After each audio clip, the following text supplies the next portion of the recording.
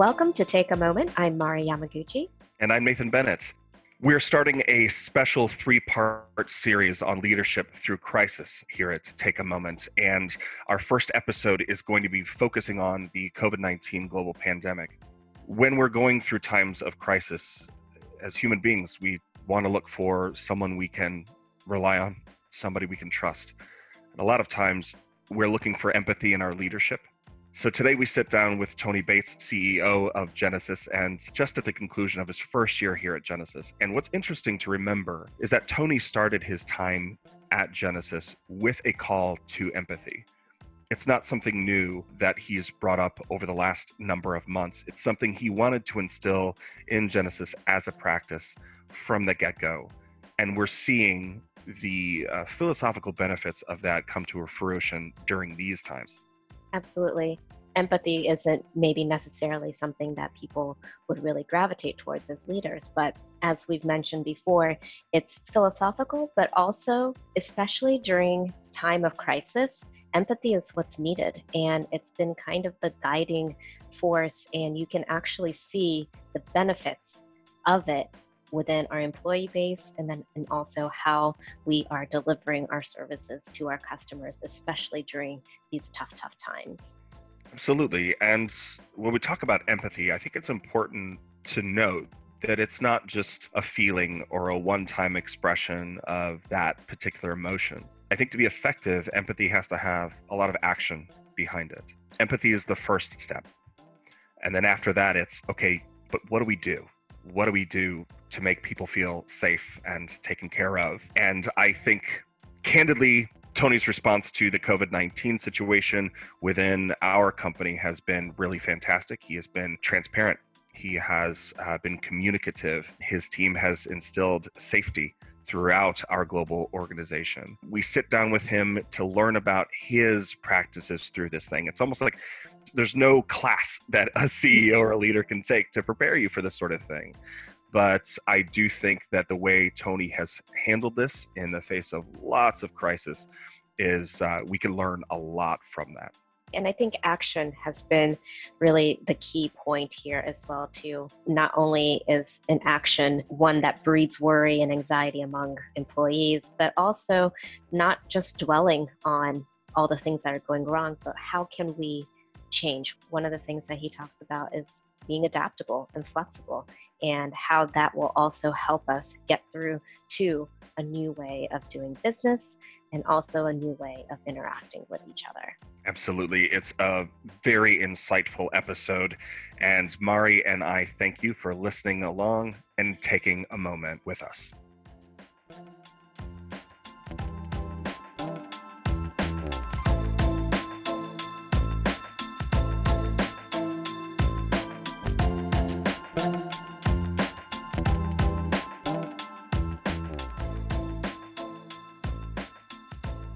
Tony, I want to start out by asking you, what have you learned about yourself and your family that you didn't know before? And also, what have you learned as a leader of an organization during this time? For everyone listening, of course, I first want to just start out and say, I hope all of you are safe and well. Unprecedented time for all of us. I know that I just had my year anniversary as CEO of Genesys, and nobody could have predicted coming in that we would face something like this. But, to your question, Nate, I think first and foremost, I think what I've learned about my family is that they're my rock and my crutch, as we go through this. I'm sure this is true for many folks. And I think the way I'd like to kind of frame this for you a little bit is the phases of my own personal journey, which probably marry a lot to many people out there, and then think about how that maps to being the leader of a company of 5,500 employees. But the way I sort of think about what happened in sort of chronology for myself was phase one for me was kind of denial. And I think this is true for many folks around the world. It was sort of, that's somewhere else. That's not our problem, that what's happening with COVID-19. Okay, yeah, it is real, but it's kind of like the flu. And then it hit you, no, this is real. And phase two was panic. How is that going to affect my family? What are we going to do about very simple things like supply chain of groceries and so on? And many of us saw these things happen people sort of mass panicking, cleaning out the shelves in the retail stores and so on. And where I landed, and I think many of us, is no, this is a new normal. There's a normalization phase you have to go through. And I think where it hit me the most was with my son, the moment that schools were closed and we were entering a new way of not only working, which we'll come back to, but a new way of living together, a new way of supporting each other. It has opened my eyes in a lot of ways to things that you take for granted that you really didn't realize until this moment. And, a couple of those is, I did spend a lot of time with my family, but at the same time, and you always try and be present and in the moment, but were you really, so it really makes you think about that. It makes you think about, how do you make them feel safe? How do you make them feel secure? But at the same time, how do you empathize with their situation? Because, for my 11-year-old, for example, who's graduating 5th grade coming up, his life went upside down overnight. And now what I think that we're in is this adaptability phase, which is, okay, we know it's not going to be the same, but what are the values that we need to hold on to as a family? How do we make sure that the social interaction that's gone away could be replaced, not with the same thing, but you can get that same kind of connection, the same connectivity that everyone needs, the same downtime, the same routine. I think we've reached kind of an equilibrium on that, and we can delve into that in a bit deeper. But I would relate the same learnings for me as a leader to Genesis. I'm very proud of the fact that we went fairly early in working from home. Safety first was my motto. And, I feel very proud that we've been able to do that quickly. We're lucky that we're a company that already had embraced some virtual working, great collaboration tools. But really where I am at today is, what is that adaptability phase? And how do we make sure that, one, everyone feels trusted, secure, know that we've got everyone's best interests truly at our hearts. But beyond that is, what is this adaptability? How is this going to be in the future? I think part of that is to communicate much more than we did before, communicate in a very transparent way, share what's on my mind at a human level, as you mentioned, from my own family, and then sort of move beyond that. So maybe if I was to summarize it, is recognize the situation where you are, realize it is a set of phases for all of us as human beings, but act decisively through those. One phrase that I really sticks with me, and we've talked about great leaders who've influenced me before, but John Chambers always said, you have to deal with the way the world is, not the way you want it to be. And that's really stuck with me through these phases that we've been through. When you're speaking of adaptability, I'm wondering if the vision that you laid out a year ago when you first came to Genesis, I'm wondering if that vision has changed at all or adapted or evolved. No, I think at the highest level of the vision, not at all. In fact, what I would say is, it's almost accelerated it. I think about the movement to an end-to-end experience and being much more universal in the way that we engage in those interactions. It's really been accelerated through this, right? Some of it's unfortunate as some of the parts of the economy that have suffered the most, retail, hospitality, etc. As unfortunately many people have had to close their doors, at least temporarily. The need to communicate in the right way between customers and the business or the brands is an all-time high, and the need to communicate in a very personal and empathetic way has just been reinforced, right? Everyone had to go to this new normal, and then everyone wants to adapt to kind of things being super quick in terms of new data, ways of changing. And so I think that it's really reinforced the strategy. We've laid out at the company this notion that, look, no change to the strategy. In fact, what we've got to do is fast forward to that future and do it with focus and do it with speed, of course, in the backdrop of a changing work environment. You've mentioned empathy earlier, and you mentioned it again as well as part of the company strategy. Tell us a little bit more about how you see empathy as a differentiator and what it really means to be empathetic and to be an empathetic leader. Yeah, look, at the highest level, I think it's already been shown that, the more you understand about someone's situation, better you can serve them, right? And that's what we do as a business. We enable tools to create great experiences for our customer's customer. And just to talk about the industry a little bit, it's been very much an industry driven by efficiency and effectiveness. How do I get you in the queue? How do I answer your message? How do I get to the next one? But at the same time, now more than ever, the more that I can understand what's going on in the situation, whether it's a service call or you're trying to purchase something or a return, the more I can understand where you are and how you're feeling, the better I can serve you. I think about sort of the evolution of our industry, not only to give you a much more personal experience, but one that every time you have that interaction or that experience journey, you feel better after than you did going in. And I think that that's at the root of empathy. And I think that's true for us in the company, which is not only do I want to hear you and make sure that you feel safe, but that you have a great experience. And I think the way you get to that great experience is knowing more and more about an individual situation, what's going on in their lives, and just sticking to that value of authenticity, but really understanding what's happening, around the world. And I think this is a challenge for leaders of global companies because COVID-19 in particular shows us that things aren't universal, right? We're very heterogeneous and something may be very different in one country from another.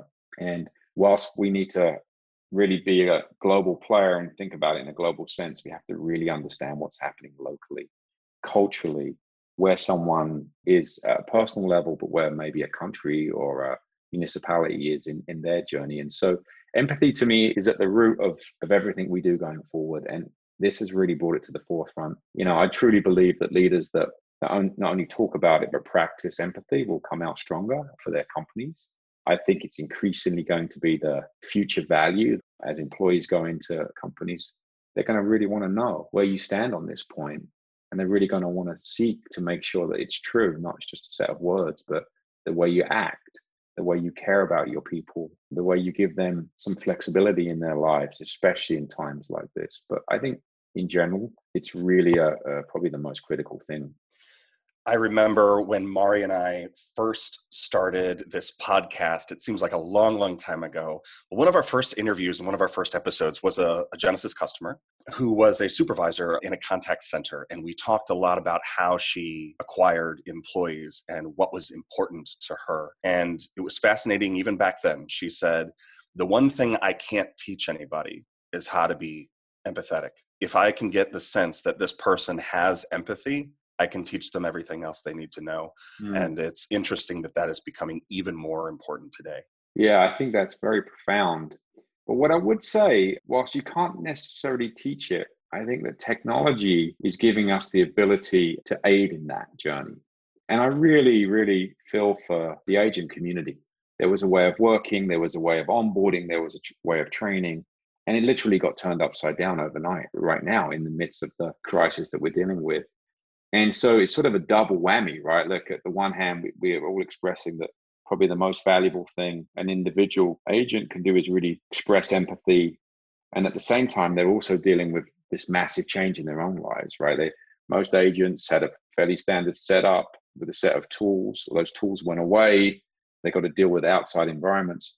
But what I do want to come back to is I think that technology is allowing, not that you can inherently just teach it, but it is giving us the ability to give more history, more context. One of the things that's really been great at Genesys is that, we can provide context across historical interactions and different channels. And it's just, think of it as an aid to it that then can help craft that conversation or that interaction. So I think tech's going to play a vital role, but I think for that to really manifest, we also have to think about that in the way that we design going forward. I like, if you think sort of what's happened in the evolution of technology, it moved often as sort of an asset, something to give you productivity. Then we start to talk about design thinking. I think even for us at Genesys and the industry at large, we need to start thinking about e-thinking, right? Empathetic design thinking. I actually think we're going to start to see, instead of D schools, which you hear a lot, you'll start to think about E schools. Because there is some science behind it. Obviously, it's a soft and a hard skill, but I think the good news is there's a recognition that this is super important going forward, and there's technology that's coming, in the form of machine learning and AI to help you with this. Tony, speaking of the technology, I'm wondering how a company like Genesys, a cloud company, is best suited to help customers overcome the obstacles that they're facing today and in the future. Yeah, it's a great question. I think that we saw a couple of amazing things happen. So as this shift happened, it happened pretty quickly, as you know, right, around the world. I mean, we're sitting here today, but it's only been sort of 3 months since sort of the early phases of changing the whole way that we think about working and how that translates into the customer service and support arena. And I think there's three things we saw. The first thing was, how quickly can you just adapt to get me working from home? Now, the good news at Genesys is whether you're on-prem or cloud, we could do that with you. And we did that very rapidly for many, many of our great customers.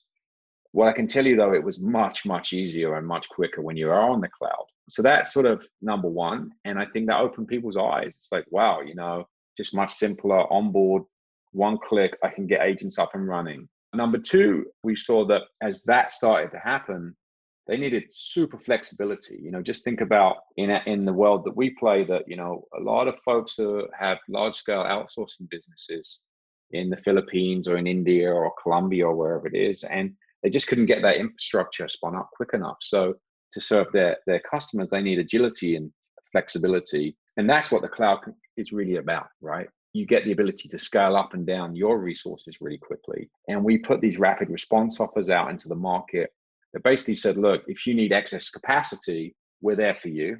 We'll do it under 48 hours. And so we saw a tremendous amount of folks move that way.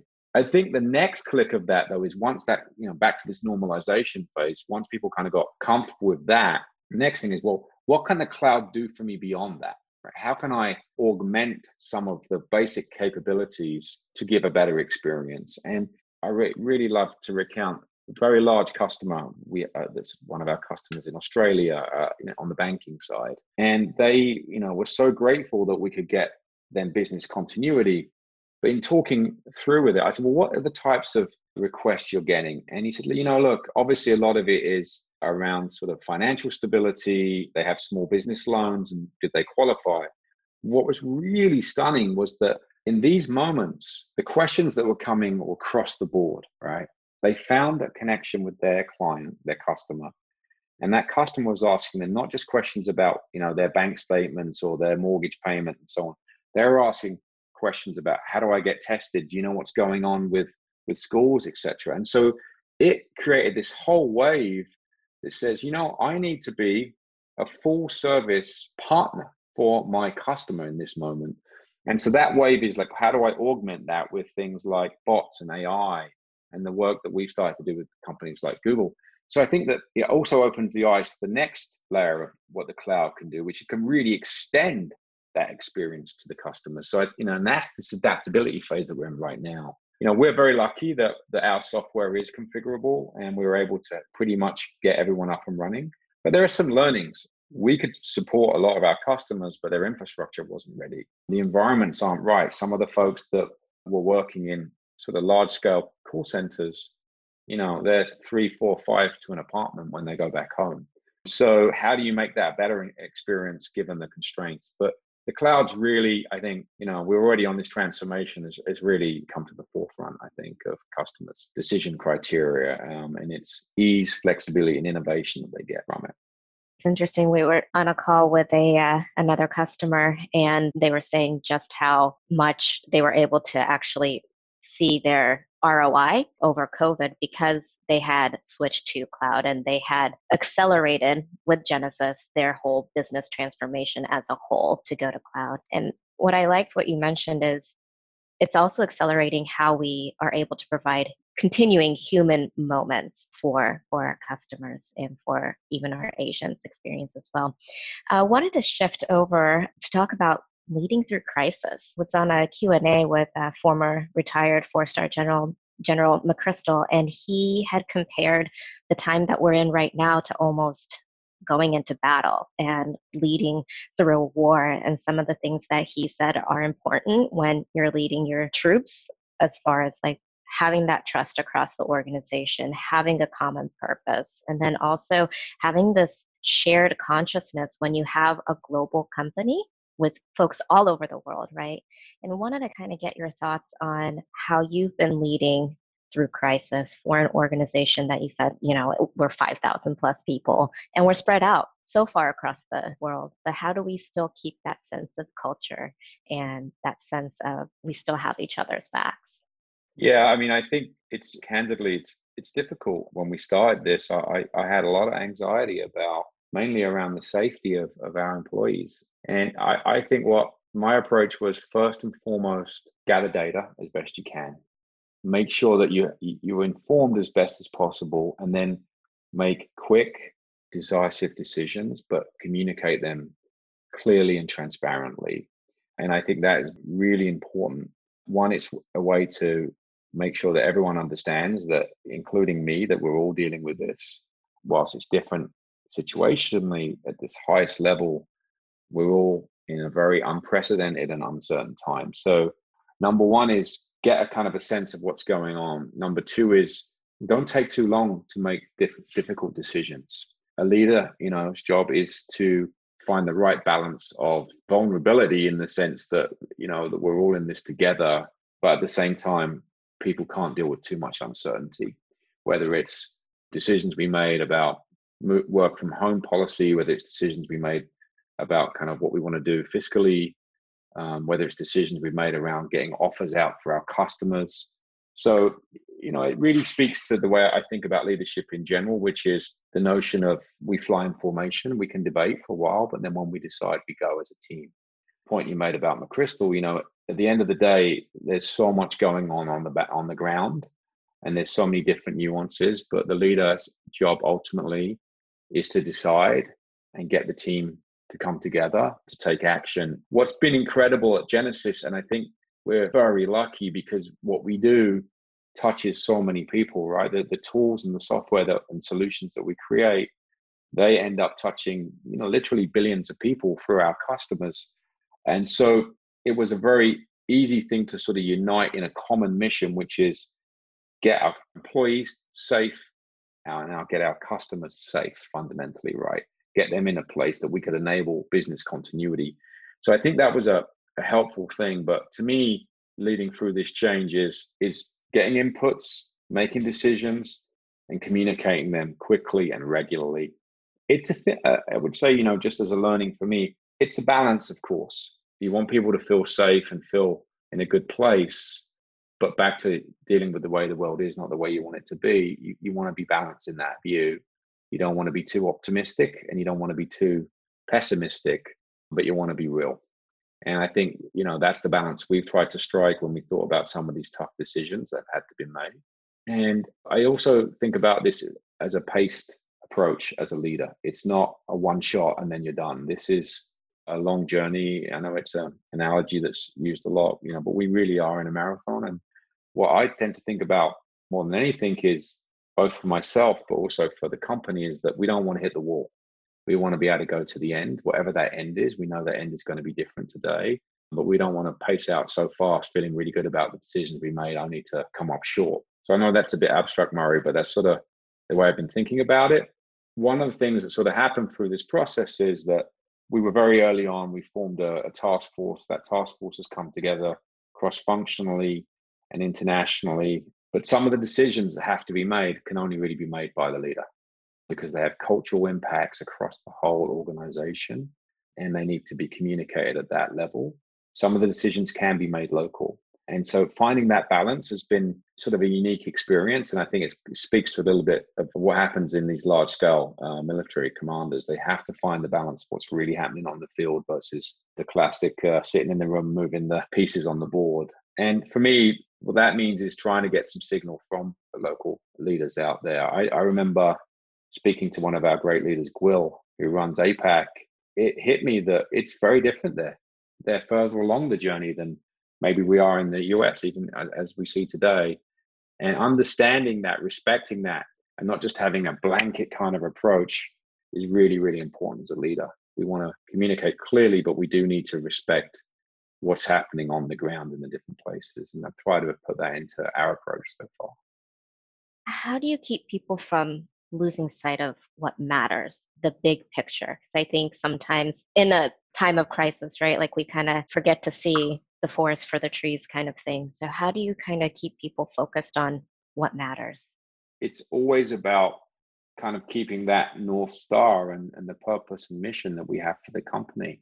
We're blessed, I think, that we were able to get together as a company in person around the kickoff before some of this came to pass. And I think back to that moment, and I'm very gratified that we could do that because it sort of aligned us going into the year. So what was nice is we had that masthead for everyone to kind of rally around. But to your point, you have to keep reminding people of that. You have to keep reminding that that is what Genesis is about. It's about creating great experiences for our customer, and it's about being there for them as they go through this just as much as it is about what we're doing. And I think it's a pulse, right? It's a constant pulse of that balance. It's also reiterating, in our case, for those listening, we have this notion of one Genesis and celebrating the one Genesis moments so that it keeps people focused. Yeah, we can get through this together, and that we need to make sure that folks realize that sort of the greater good to the mission. When we come out of this, we'll look back and say, wow, it was great that we were able to support customers in the way that we were. We were able to be on the right side of the cloud transformation, as we talked about, and that sort of reaffirms it. So it's a balance, and it's the way that you communicate and the way that you use those as sort of your guardrails, so you don't get too tactical, but recognize that everyone is going to be tactical from time to time in their own life because it's just natural. There's just so much change that we're all dealing with. Tony, we've got to pause here and take a quick break, but stay with us. More to come on Take a Moment. Hello there, Josh Reed here, producer of Take a Moment. Thanks for tuning in to the first part of this new 3-part series on leadership during crisis. As we learn more about the challenges leaders face in today's crisis through the experiences of Genesis CEO Tony Bates, we want to remind you that we here at Genesis are doing what we can to make this new normal a little easier for you and your customers. For additional information, please check out the resources below on genesis.com. Also, be sure to tune in to next week for our part 2 of this series, where we sit down with our new Chief Diversity, Equity, and Inclusion Officer, Eric Thomas, and we discuss the importance of equity in the workplace during these trying times. We also want to wish you good health and safety in the future ahead. And to our loyal listeners, thanks again for your continued support of Take a Moment. And if you're new to the podcast, be sure to subscribe and share.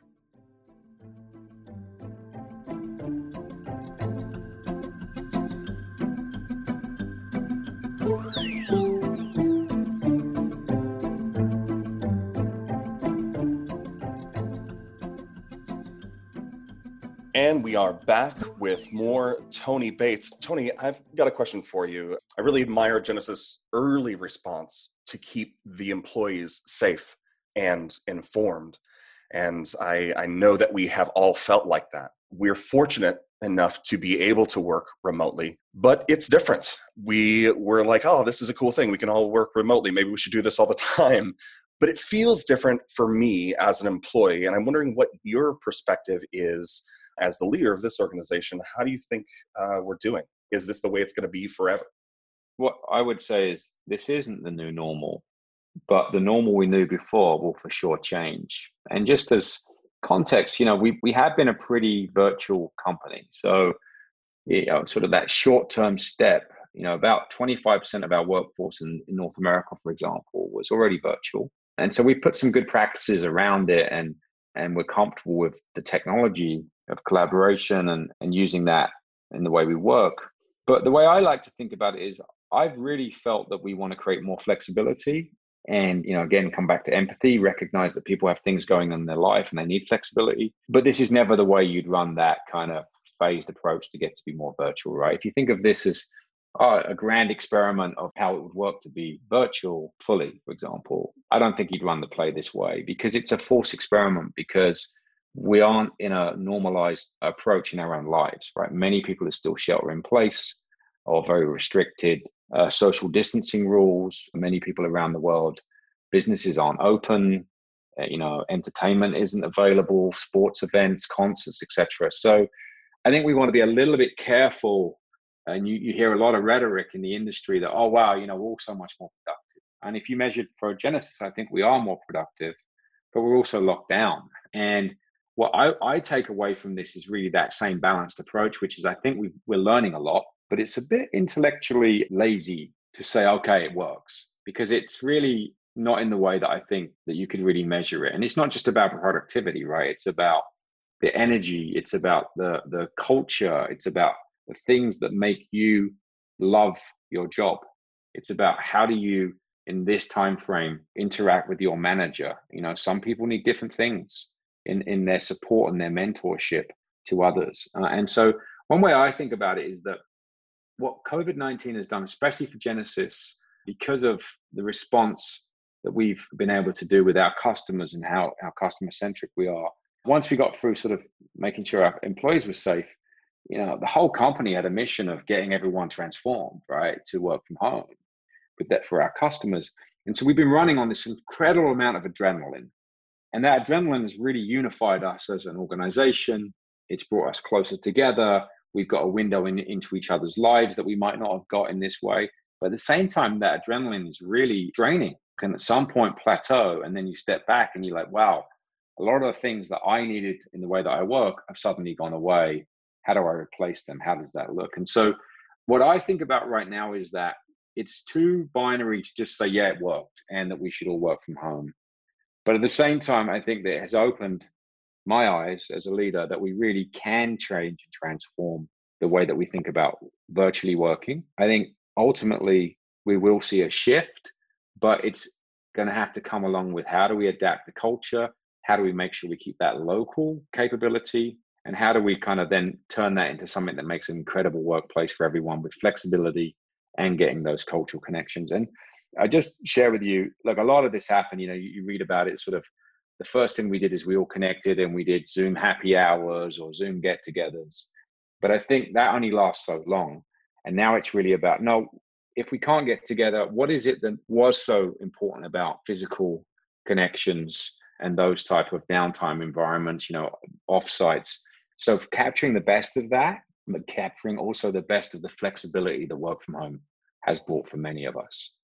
So you've mentioned going remote. We've learned a lot more about our coworkers, whether it's the environment they're in, whether we have the dog running in. Sometimes you hear my dog talking that he's hungry, that needs to be fed, or you see somebody's child walk in. And I'm wondering, those are things that help us connect a little bit more to our coworkers, understand where they're coming from, which hopefully when we're interacting with them, we're able to kind of understand, maybe that's why they're frustrated, because they just had to deal with having an hour and a half homeschooling with their kid, and now they have to go on this eternity long Zoom call or whatever it might be. But there are all these nuanced things that create culture as well too. And I'm wondering how that changes when we are in a remote situation, and then as things start to open back up, how do we recreate that culture? Or is it one of those things where we say, let's build a new type of culture? I do think one of the huge benefits, as you mentioned, Mari, has been, for better or worse, in this new world, we've had a more insight and window into people's lives. And when you step back, we all know this inherently, but sometimes we forget in a work environment that everyone has things going on in their life. They're complicated.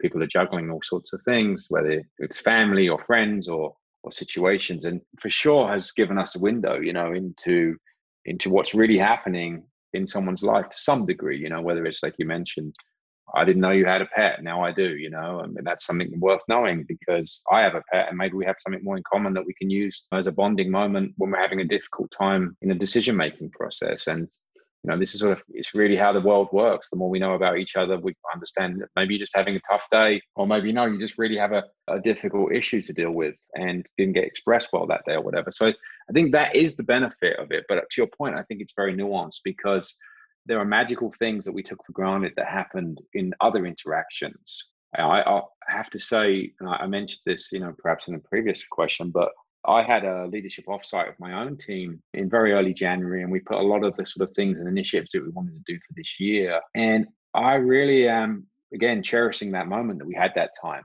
because it was a way for us to get to know each other, which is, it can be done, but I think it's a little bit harder in the current work from home environment. So the thing that I've actually been impressing on my leadership team is don't underestimate how important that is back to kind of replenishing that culture bank that I talked about, and find different ways of doing that. And again, it isn't just, well, we don't talk about work. I think it's like finding those connection points that people need. And so I think we won't go back to the same way. It will be different, but I think it's incremental. We're going to learn some things that work well, some things that don't work so well. It's going to be hard, I think, for us as a company to just say, hey, here's the new employee handbook. These are the 5 things you should do. Oh, by the way, get up and go and exercise, and make sure you eat plenty of meals and so on. I think it's going to be much more subtle. But what I like about it is I'm encouraging the leadership team to experiment in different ways. One example, Olivier, for example, he has sort of an open door Zoom, and anyone can come in and out of that. But what he told me about is it worked well, and then it sort of dipped. So what we've got to find is sustainable differences, not sort of novelties. And it's back to the point about the kind of get together at the end of the day with your friends. That was great, but like, what's the connective tissue that really makes them stick? Some people I've heard are working on projects, collaborating on things they would never have done, like with their college friends. Some people are just saying, hey, I'm going to play some online game or whatever it is that creates that connective tissue. And I think one of the reasons this is starting to manifest as the next iteration of normal is that is what culture is about, right? Is finding the ties that bind you to the mission and then operating effectively with those ties that bind you. Sometimes they're just results. We've got to deliver X, Y, Z KPIs, but sometimes they're much more soft and nuanced, as you mentioned. And figuring out what makes that tick for one group may be slightly different to another. I think one thing that is interesting in this change of work, there's been a lot of studies done. We went from sort of offices to cubes to open plans. If you're in the agile development, there was a certain way of doing stand-ups and so on. We have to face the fact that it won't be the same logistically going forward. What I think about a lot is, what was it about those transformations that drove you there, and what were the good parts and what were some of the bad parts about it, and then capturing the good and sharing them as best practice around the company. And that's the stage we're going to be in, but I know for sure that it will never be the same, but I'm not sure that we know what it will be like just yet. And I think it will be a bit of an iterative process for us as a company. I know a lot of people have taken to different kinds of crafts or exercise or any other way of kind of coping with this situation right now. My wife and I adopted a puppy right before all of this hit. And it's so strange how therapeutic it is for me once all of the Zoom calls are done for the day and everything's done. I take my little dog for a walk. It's just me and him, and it is so mind clearing, and it's re-energizing, and it's relaxing. And I'm wondering, Tony, if you have anything that you have taken up during this time to relax you and to take a little bit of that pressure off yourself.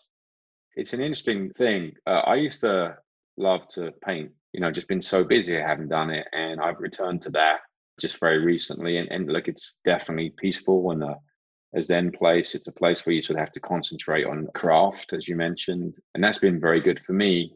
The thing I think about, though, Nate, is why wasn't that more of a constant in the pre-COVID time? And I think you hear this from a lot of people, which is, look, at the end of the day, we all need balance in our life. No matter where you are in your life journey, you're always trying to figure out what those things are.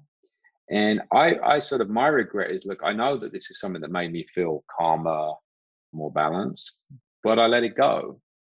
And so the most important takeaway through this is, how do we have enough time in our lives to think about those things? Like, what I would say to you, Nate, is you probably should have got that puppy a while ago. And you hear this story all around the world about, like all the animal shelters are empty now. So what it triggered in me, and I think triggers in me as a leader for the company, is how do we stimulate people to think this way outside of crisis? I'll share a story that, I'm very close with a group of friends who are in my YPO, which is Young Presidents Organization. And we have it's called a forum, and there's 10 of us, and as we've evolved in our lives and our career, we've stayed in contact. We found it very hard to keep a schedule going because we always wanted to meet physically. And now all of a sudden we meet every 2 weeks. We share what's going on in each other's lives. Some of these are other CEOs, and they've been great partners for me, what they're dealing with. But why did it take this for us to get on that rhythm and cadence? And then secondarily, to the point, as we do come back to some kind of new normal, whatever that is, how do I make sure that I keep that as an important part of my life?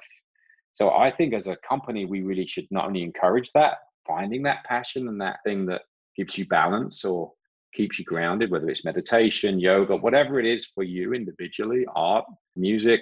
How do we make sure that we provide space and room for that to keep going in your life? It's a wake-up call for all of us that life is precious and there's so many great things that we can focus on, but work can consume us. And in a way, it is consuming us, but in an opposite way, it is allowing us to tap into some other things. I hope as we go through this and as a leader that, and it's something that I have to help promote within my team, that we all find those balances. We talked to a culture design strategist not too long ago, and he really emphasized the importance of being present and also being intentional. How do you do that personally? And then how do you see companies being able to instill that for their employees? As a CEO, often you're back to back to back to back to back, and the idea of being present is challenging because the ultimate way to, I think, be present is to sort of almost empty your mind of all the distractions around you. Again, just to refer to my YPO forum, one of the rules that we have is that there's no phones, no outside distractions, and we have a practice of meditation because it slows down the cycles in your brain that are distracted. Now, in reality, that's very hard to do on a constant basis. So it's not like I could start every meeting and say, let's meditate. But that's sort of the way I try to think about it, which is how do you immediately context switch and know that what the most important thing you can do right now is be present for that interaction and not be too distracted, realizing that there are going to be distractions, interruptions. To your other point, though, about intention is know that there's an outcome that people are looking for and frame that up front. With my leadership team, I'm using a very simple framework of whenever we talk about any topic, there's really three things you're doing. It could be an information update, just pure inform. You're looking to exchange ideas, or you're looking for a decision.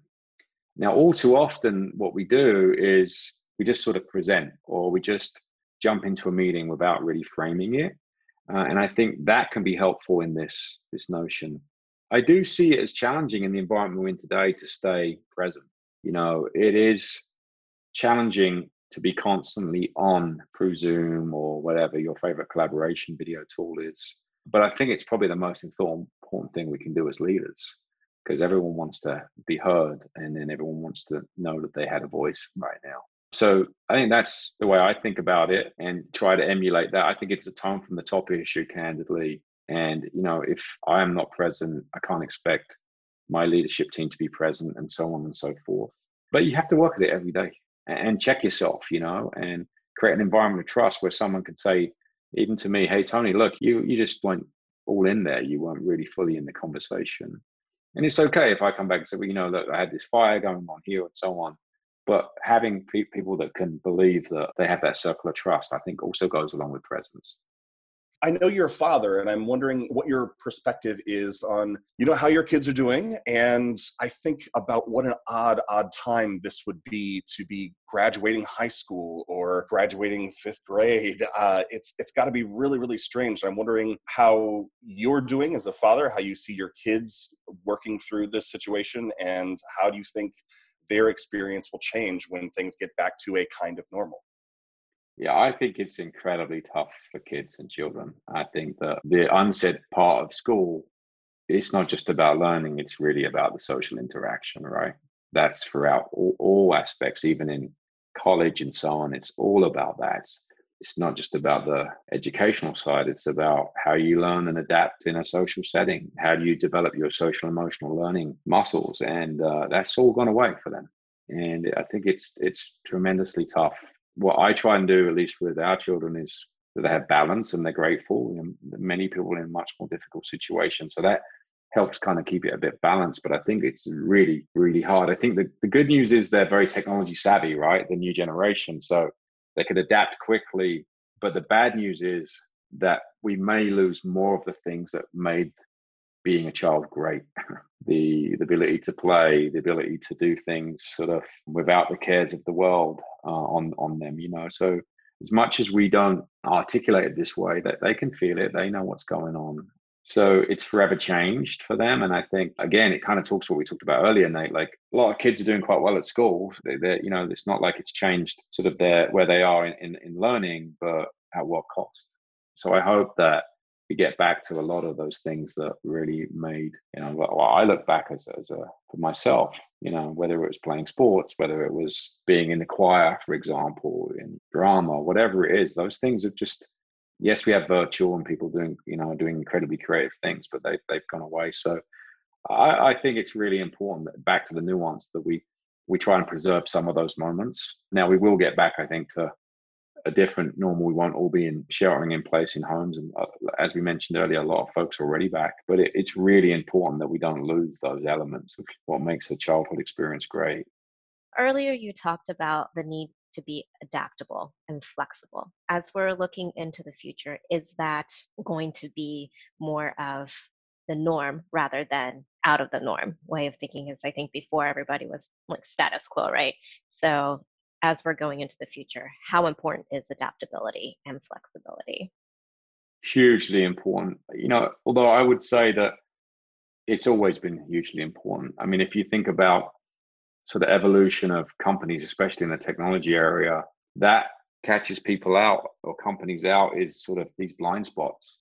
You get a little bit complacent. We're living in a world of huge exponential technologies that transform whole industries. There's so many stories of companies that were on top of their game and then got sort of comfortable and weren't agile and flexible around sort of thinking about disruption. So I think that theme's always been there. I think this one just really brings it home because it changed some fundamentals that people took for granted, back to what we talked a lot about, the way people work, the way people live, the way people play, the way people learn. So it's really at the fundamental construct of sort of the underpinnings of the foundation that we felt our businesses work. But I think it's, how do we encourage everyone to stay current in technology, current in change, in culture, in society, current in what's happening in industry. That ability to be agile and flexible but maintain your kind of values is probably certainly something that I try and strive to but seek every day. And I think it's probably the ultimate challenge for all CEOs out there across every part of an industry, is being balanced about it but being flexible enough and agile. And it's never been more important now. I remember when I was first hired on at Genesis a couple of years back, my then boss said, I was living in Florida at the time, and she said, "Are you going to stay living in Florida?" And I said, "No, I'd really like to move to North Carolina," because I knew that's where one of the Genesis offices was. And I knew that I needed that kind of interaction and collaboration. I just knew that I needed to be in person. And I've found that has been more energizing to me than I even thought it was. At the same time, Genesis being a global company, I now understand a lot of my colleagues who work remotely all the time and don't have the luxury to go in and interact with their colleagues. I was in a situation where I had to go back into the Genesis office here in Raleigh to do some work that we had to get done. And there was a small group of us. We maintained social distancing. We were all wearing masks and keeping our hands washed and sanitized. But as soon as we were back in that collaboration space together, I was sort of just re-energized all over again. And I thought, man, I cannot wait to get back to work like this. I can't wait. And I'm wondering what you're looking forward to most when it comes to Genesis after this kind of situation has resolved. Well, I think you just hit it really on the head, which is, that's what I can't wait for. I don't know how to manifest, by the way, for everyone. What you just talked about, the way you expressed it, wasn't really about the physical environment. It was about the energy. And for you, that energy was driven by the environment, but maybe it was driven by the project you were in, that you were in close proximity to those 6 or 7 people. The way I think about it is that that's what really matters, is how do we capture that and just realize that it's going to be different for different people. Now, the hard bit is figuring that out. We know that we probably won't be able to go back to the same kind of layouts in some of our larger buildings and so on. I at least think that if we know it's going to change, then what is it that really gave you that energy? Was it the environment, or was it the people that you were around and what you were working on? So I think that, to me, that's the more important thing. And as you mentioned, many people are very comfortable working remotely. We've been very virtual, and they've built that practice maybe over many years. My view on this is, again, very balanced, which is we got to tap into that for each individual. We got to be more flexible. We've got to give people some certainty as they plan through this. And I've tried to do that as best we can with what we know in terms of data. But finding that equilibrium is really the thing that's going to matter the most. I'm not sure it's sort of opt-in, opt-out thing, though, because I think that, there is something around critical mass that drives a certain type of energy. And then there is something about, hey, no, we're going to be distributed for this function that drives a different type of energy. So I just envision it being a hybrid of kind of what we had before, with more of a lean into work from home, candidly. I think more around flexibility in that decision, a little bit empowered by the individual employee, but more empowered by the kind of subculture that you want to create, whether you're in marketing or in R&D, etc. Tony, I know we are out of time. We have really, really appreciated you taking a moment with us. And also, I think I speak for Mari and the rest of the Genesis organization. We really appreciate your leadership through this really difficult time. We appreciate the information that you continue to provide us, and your clarity, your calm, and your empathy do not go unnoticed. So thanks very much, Tony. We appreciate it. Thank you, Nate. Thank you, Mari. But really, thank you, everyone at Genesis. It's really about the whole team, and we really have come together as one. And again, maybe to end where we started, which is, hope you're all safe and well. And I'm thinking about all of you each and every day. Thank you, Tony. Have a great rest of your day. And thank you to all of our listeners for taking a moment with us.